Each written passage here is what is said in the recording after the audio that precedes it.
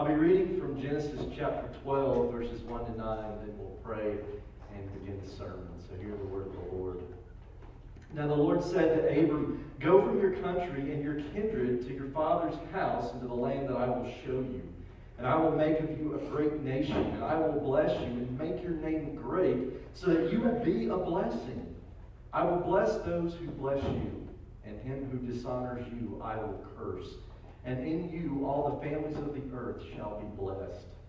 So Abram went as the Lord had told him, and Lot went with him. Abram was 75 years old when he departed from Haran. And Abram took Sarai, his wife, and Lot, his brother's son, and all their possessions that they had gathered, and the people that they had acquired at Haran, and they set out to go to the land of Canaan. When they came to the land of Canaan, Abram passed through the land to the place at Shechem to the oak of Moreh. At that time the Canaanites were in the land. Then the Lord appeared to Abram and said, "To your offspring I will give this land." So he built there an altar to the Lord who appeared to him.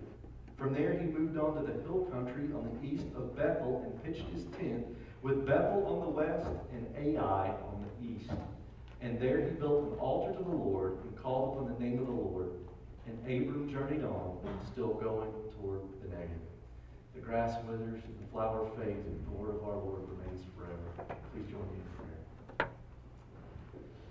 Father, we come before you this morning confessing our need for you, confessing our inability to do anything apart from you, as the Lord Jesus has said, and that includes understanding this word before us this morning.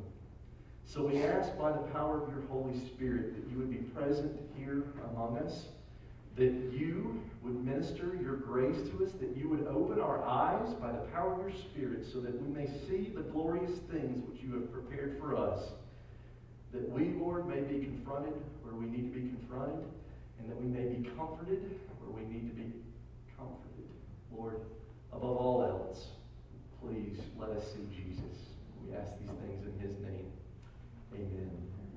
Well, this morning is the final Sunday of Missions Month here at Christ Community, and I'm very thankful that I've been invited back to tell you a little bit about what's going on in our church and what God is doing through Riverside Community, and also to bring the Word to you this morning.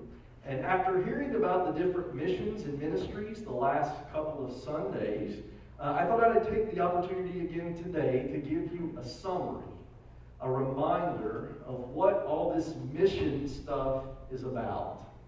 It is about the one mission that undergirds all the missions of the Church of Jesus Christ, which is to know God and to make him known. Our English word mission comes from the Latin word missio, which means to be sent. And believe it or not, this idea is this idea that we, as the people of God, are sent into the world. That is a big part of who we are as a new creation in Jesus Christ. Now, maybe you're sitting here this morning and you're saying to yourself, well, I don't really know about all this, Jody. I don't feel very sent. It took all I had just to get up and to get my family here this morning. Well, I understand what it's like to be in your shoes because I often resemble that remark myself. But you see, what I want to try to do today is to get you to see, no matter who you are or where you are in your life, if you're a Christian, you are called to mission. You are a sent one. Because Christian mission and Christian ministry is taking your resources and meeting people's needs in the name of Jesus Christ. Ministry is serving people. You see, that's what mission is. So today, we're going to look at the mission of God in the life of one of the first people in the history of the world that God called to himself, a man named Abram, or as he's also known, Abraham. And what we're going to do this morning is we're going to look at this passage of God's call to Abram under three headings. Three headings this morning. We're going to look first of all at the call to mission. Second, we're going to look at the cost of mission. And then third, we're going to look at the challenge or the challenges of mission.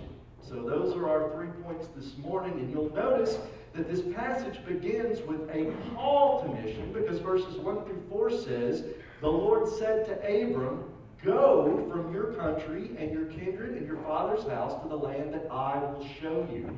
And I will make of you a great nation, and I will bless you and make your name great, so that you will be a blessing. I will bless those who bless you, and him who dishonors you I will curse. And in you all the families of the earth will be blessed. So we're told then that Abram went as the Lord told him, and Lot went with him. And Abram was 75 years old when he departed from Haran.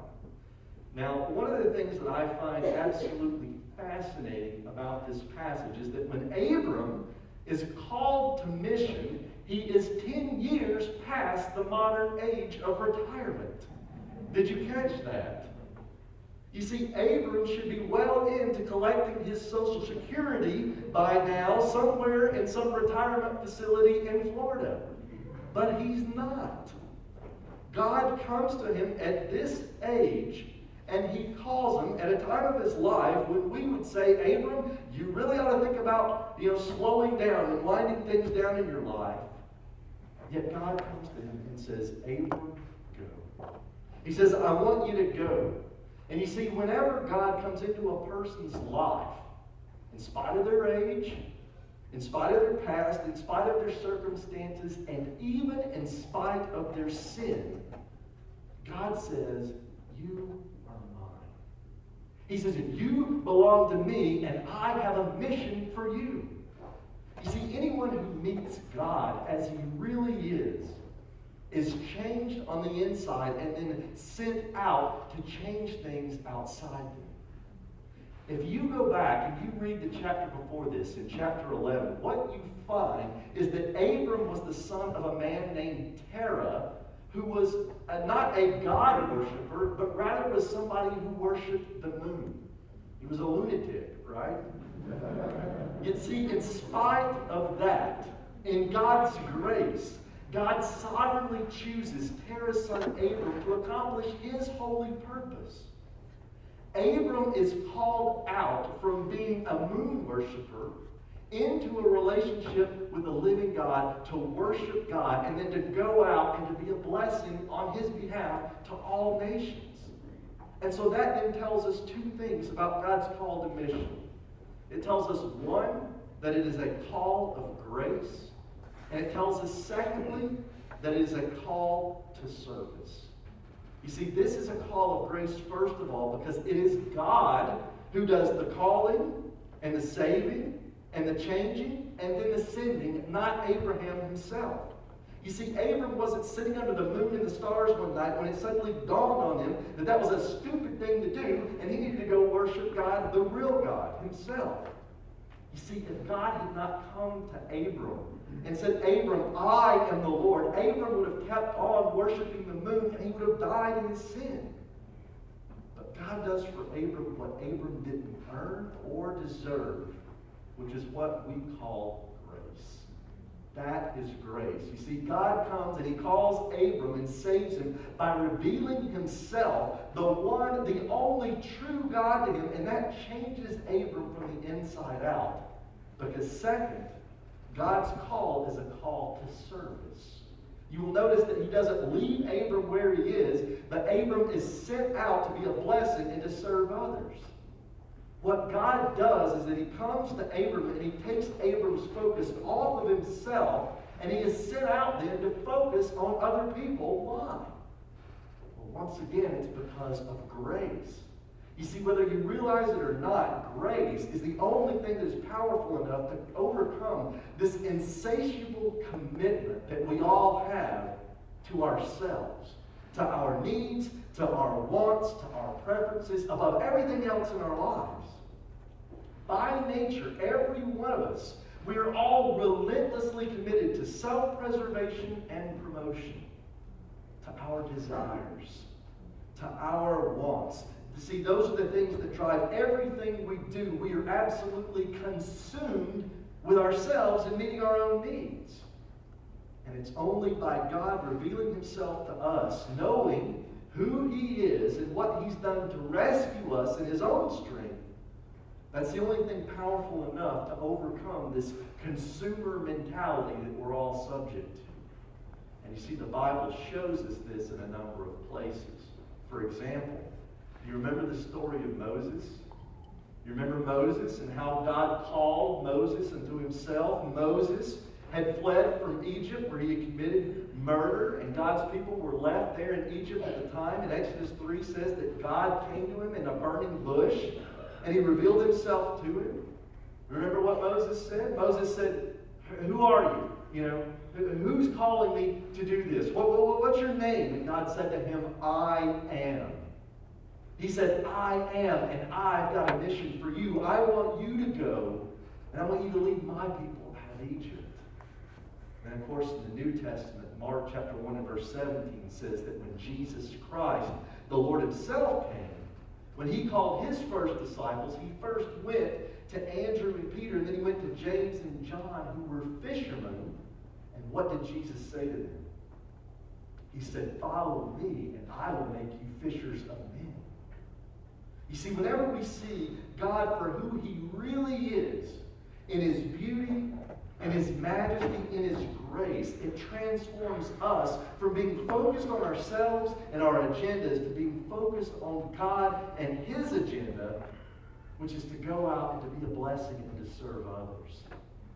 You know, as I was writing this sermon and thinking about all this and God's grace and how it's his beauty and his kindness that is what changes our hearts and our minds, it reminded me of a scene from a movie that I saw a number of years ago called As Good as It Gets. You may have seen that movie. That's the one that stars Jack Nicholson. He won an Oscar for that, for Best Actor back in 1998. Now, I will give you a little caveat here that this is not a family film, so do not sit down and watch this movie with your kids tonight. After all, it has Jack Nicholson in it. But you see, it is a good story. It's a fantastic story about this man named Melvin Udall, who is an obsessive-compulsive writer who is incredibly rude to everyone he meets. I mean, he is mean, he's nasty, he's totally self-absorbed, and because of that, the only person that has a relationship with him is a waitress at his favorite place that he likes to eat. And the reason they have a relationship is because she's the only one who will wait on him. He's made everybody else too mad. Well, at one point in the movie, these two, the waitress and Melvin, actually go out on a date. And while they're having this very awkward conversation because he's insulted her, surprise, surprise, she gets up ready to leave and she says, "Look, you've got to pay me a compliment. Okay, I need you to pay me a compliment. Give me a reason to stay." And he's like, "Oh, man." And so he starts rambling on a minute, and he goes on. But after a few minutes, he finally spits out what's on his heart. And here's what he says. He says, "You make me want to be a better man." And this woman, you can see Helen Hunt plays this waitress. Her face, she's in awe. She's shocked and she's overcome with joy because she realizes just what a compliment this is. You see, it was her beauty. And it was her kindness to him, because nobody else would be, that began to change him from the inside. And whenever we come to see God's beauty and his kindness to us, though we haven't earned it nor deserve it, it doesn't just make us want to be better people, it actually makes us new people. That's how powerful it is. It changes our hearts from the inside out. You see, God's grace changes us, making us a new creation in Christ who becomes focused on serving him and serving other people, because that is what he has done for us. We become partakers in his mission. You see, the Lord pulls us into himself, but he does so to then send us out. One pastor put it like this. He said, "God never blesses you except to make you to be a blessing for someone else." So that's the call to mission that we see here first. But second, this also shows us that there is a cost to mission, because you'll notice that Abram was called to go, but his going entails leaving. Not just physically leaving his homeland and his friends and everything like that, but also his religion and the desires of his father, which were a very big deal in those days. But you see, in spite of all these things, Abram goes. This says he went, verse 5 tells us. He took Sarai, his wife, and Lot, his brother's son, and all the possessions they had gathered and the people they had acquired in Haran, and they set out to go to the land of Canaan. In answering God's call to mission, Abram was forced to leave behind everything he knew and was comfortable with. God's call came to him in incredible grace, as we've just seen, but it also came with a cost. And that idea makes you and I, as modern people, squirm, doesn't it? Doesn't it make us nervous to know that, hey, doing God's mission, following God and his call is actually going to cost me something? Yeah, it does. You see, the reason is because we're not too keen on this fact that following God's mission is going to cost us. Because entering into his mission is going to mean an end to our own mission. It means an end to our individual missions of seeking material wealth and prosperity and financial and personal security and our comfort and happiness above everything else in our lives. See, God calls us to leave those things behind when we enter into his mission. Now let me stop here and say, just because we accept God's calling does not mean that he will not provide those things for us. God always provides for his people. He always provides for those he calls and those who are willing to accept the cost of his mission. But you see, what this does mean is that these pursuits, financial and personal security, those things take a back seat to the pursuit of God and his kingdom.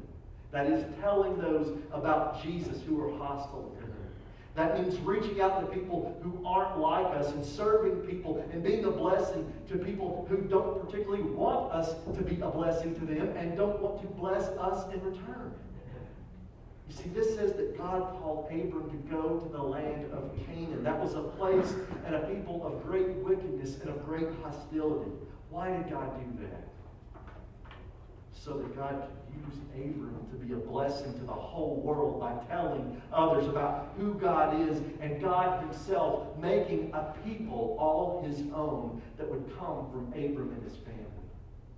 God said to Abram, you are going to be a great nation. Your family is going to be a great nation. I am going to bless you and make your name great so that you will be a blessing. To your offspring, Abram, I will give this land. See, that would only happen if Abram was willing to accept the call and the cost of God's mission. If Abram would have said, sorry, Lord, I can't really go right now. I appreciate this great promise you just told me you would give me, but really this is too dangerous. I mean, those Canaanites, we've seen them. They're really big and they're really mean. And, me and my family, we're pretty small. And besides that, I'm 75 years old. I'm too old to be rooting around the land of Canaan and to run all over the place. What I need, Lord, is to stay here where I'm comfortable and me and my family are kept safe. If that would have been Abram's response, God never would have blessed him such that he would have become known as the father of nations as we know him today. But the Bible tells us that Abram trusted God. The Bible says that he believed God and it was counted to him as righteousness. And Abram's story then shows us that you will never accomplish anything great without taking risks. You will never accomplish anything great in your life and for God without taking risks. See, if you're not willing to risk failure, if you're not willing to risk your comfort and having other people maybe think ill of you for God's sake, God will never use you to accomplish great things for him. We only have, if you think about it, we sang about this earlier, we only have some 60 or 70, and if we're really blessed, maybe even 80 or 90 years so in this life, and that's it. James chapter 4 and verse 14 says, what is your life? For you are a mist that appears for a little time and then vanishes. Now, brothers and sisters, can you see that about yourself and about your life? In the big picture of things, our life is very short, and it's getting shorter by the day. God has given us our lives. He has given us our families, our talents, our money. He's given us everything we have to be used for his purposes. In Luke chapter 16 and verse 9, Jesus himself even goes as far as say, I tell you, use worldly wealth to gain friends for yourself, so that when it's gone, you will be welcomed into eternal dwellings. Worldly wealth is not just limited to our money, but it's everything that God has blessed us with. Our time, our energy, our possessions, all of it. All of it has been given to us so that we might go out and risk ourselves and our security in order to be a blessing to others. Now, can I ask you this morning, how are you doing in this area? How are you doing embracing this cost that Jesus is calling you to in his mission? What kind of risks are you taking in your life today for the sake of Christ? What is it costing you to be a man or a woman in mission for the sake of the gospel? Is it costing you money for you to help meet this faith promise goal that the church is doing? And does it cost you your money to meet the giving goals of this church each year? Is it costing you your time by cutting into your mornings or your sleep or your weekends or even your vacation to volunteer in the nursery or with the kids ministry? Or to help set up on Sunday mornings, or to spend time with people who don't know Jesus or who simply need a friend? If you're thinking about this and you're saying, well, it's not really costing me anything to follow Jesus, well, then not only are you not following Jesus' directions, you are not like Jesus. Because when Jesus was on the earth, what did he do? He got out. He risked everything to serve people. He gave up his time. He gave up his comfort in order to go out and to serve those people who didn't ask for it and often weren't even thankful for it. Yet Jesus went out to serve them anyway. Why? Matthew 20:28 says, even as the Son of Man came not to be served, but to serve, and to give his life as a ransom for many. Jesus says the whole point of my life was to come and to give of myself so that others might live, so that you, brothers and sisters, might live and have life. And if you find yourself this morning, if you find yourself today not taking risk in your relationships, if you find that it's not really costing you anything, being a witness for Jesus, will you look again to him and will you look again to the cross and see what it cost for him to save you? You see, only when we see the generosity of God and what it costs for him to save us, then and only then will we be able to be generous in accepting the cost of mission in our lives.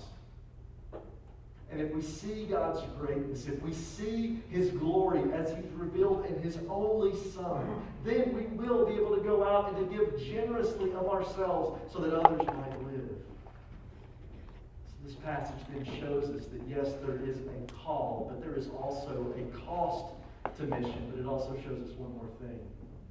This passage shows us that there is a challenge and that there will be challenges in the mission of God. Now, what kind of challenges are we talking about if we accept God's call and we face the cost of mission?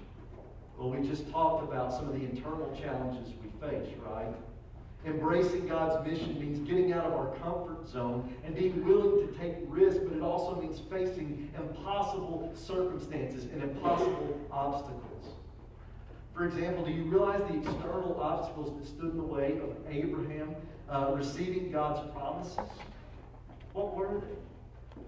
Well, for starters, Abraham's wife Sarah was barren. They had no children. They were well past childbearing years. Yet God says to them, it will be your offspring through which I will bless the nations. When Sarah was told this later on, Genesis chapter 18 and 12, do you remember what it says about her? It says she laughed. It says she laughed at such an outrageous notion. But the Lord said to Abram, why did Sarah laugh, saying, surely shall I bear a child since I'm so old?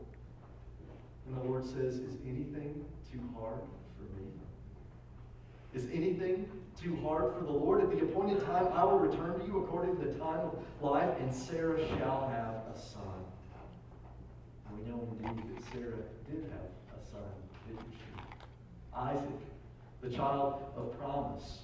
And it was all of this happened after Abram had tried in his own wisdom and his own conniving to fulfill God's promise himself. Remember that story? Remember how it turned out with Ishmael, the son of Hagar, the slave woman? Didn't turn out too well, did it?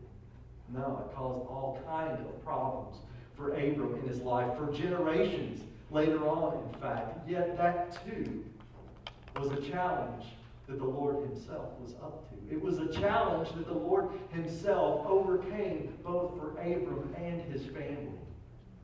But you see, that wasn't the only challenge that Abram faced in trusting God and accepting the call and the cost of this mission. As I mentioned just a while ago, this says that Abram had to go to the land of the Canaanites, who were certainly not going to let Abram just come in and set up shop and take their land. As I said earlier, there were so many of them, and Abram and his people were so few.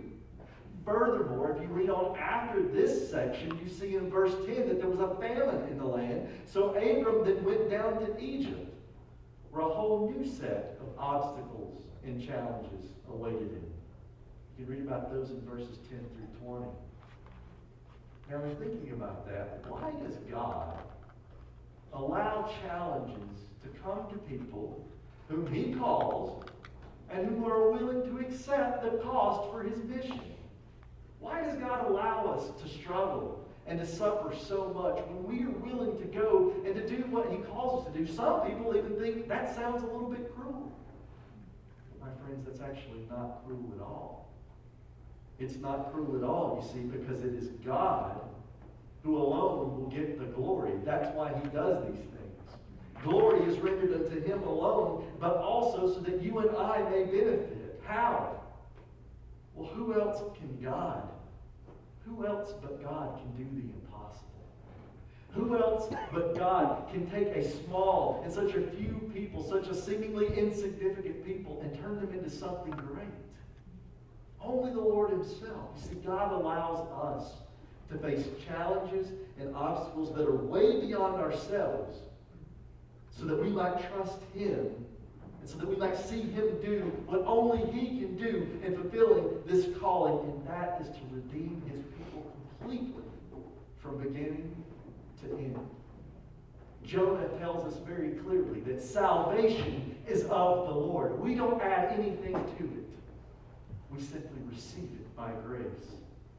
And you see, in all the circumstances in which Abram tried to circumvent, all the circumstances that he tried to get around his challenges, in each one of those situations, the problem just got worse than it originally was. And how many times, brothers and sisters, have you and I done the very same thing? That rather than waiting on the Lord, rather than seeking the face of God in prayer whenever we face difficulty, rather than waiting patiently upon him, taking our request to him in prayer, we take matters into our own hands and we make things much, much worse by trying to save ourselves. You see, much like Abram, I think we've probably all done that more times than we can count, and certainly that we're going to admit to. But you see, like Abram, incredibly, despite all of his failures, despite all of his sin and all of his attempts to save himself, God kept his promise to Abram and his children. Not only to bless them and to make their name great, but to make them to be a blessing to the nation of which you and I are partakers today. How in the world could God do that? How in the world can God bring about something so incredible out of something that is so seemingly insignificant? Here's how he could do it. He could do it because even before the foundation of the world, God the Father, having foreordained all that would take place in creation, said, I've got a mission in this world that I'm creating. He said, I have a people who are going to rebel against me, and rather than giving them what they deserve for committing this crime against me, which is what the Bible calls sin, God said, I've set my love upon them, and I need someone to go and to rescue them from their sin and from the punishment they deserve. And God the Son said, Father, I will go. He said, Father, I will go. I will answer the call to mission, and I will accept whatever cost may come with it, and I will face whatever challenges may come in completing this mission that you have given me, Father, because of my love for you and your love for them. You see, the bad news is because we've all gone astray, going our own way in life, apart from God and His commands, we have sinned against God. And the first part of Romans chapter 6, verse 23 says that the wages of sin is death. Physical death, yes, but also spiritual and eternal death, which means being separated from God and all that is good forever. And what makes matters even worse, as if it could get any worse, is that there's nothing that you and I can do in and of ourselves to overcome this problem. There is nothing that we can do to make ourselves right with God. What we need is a substitute.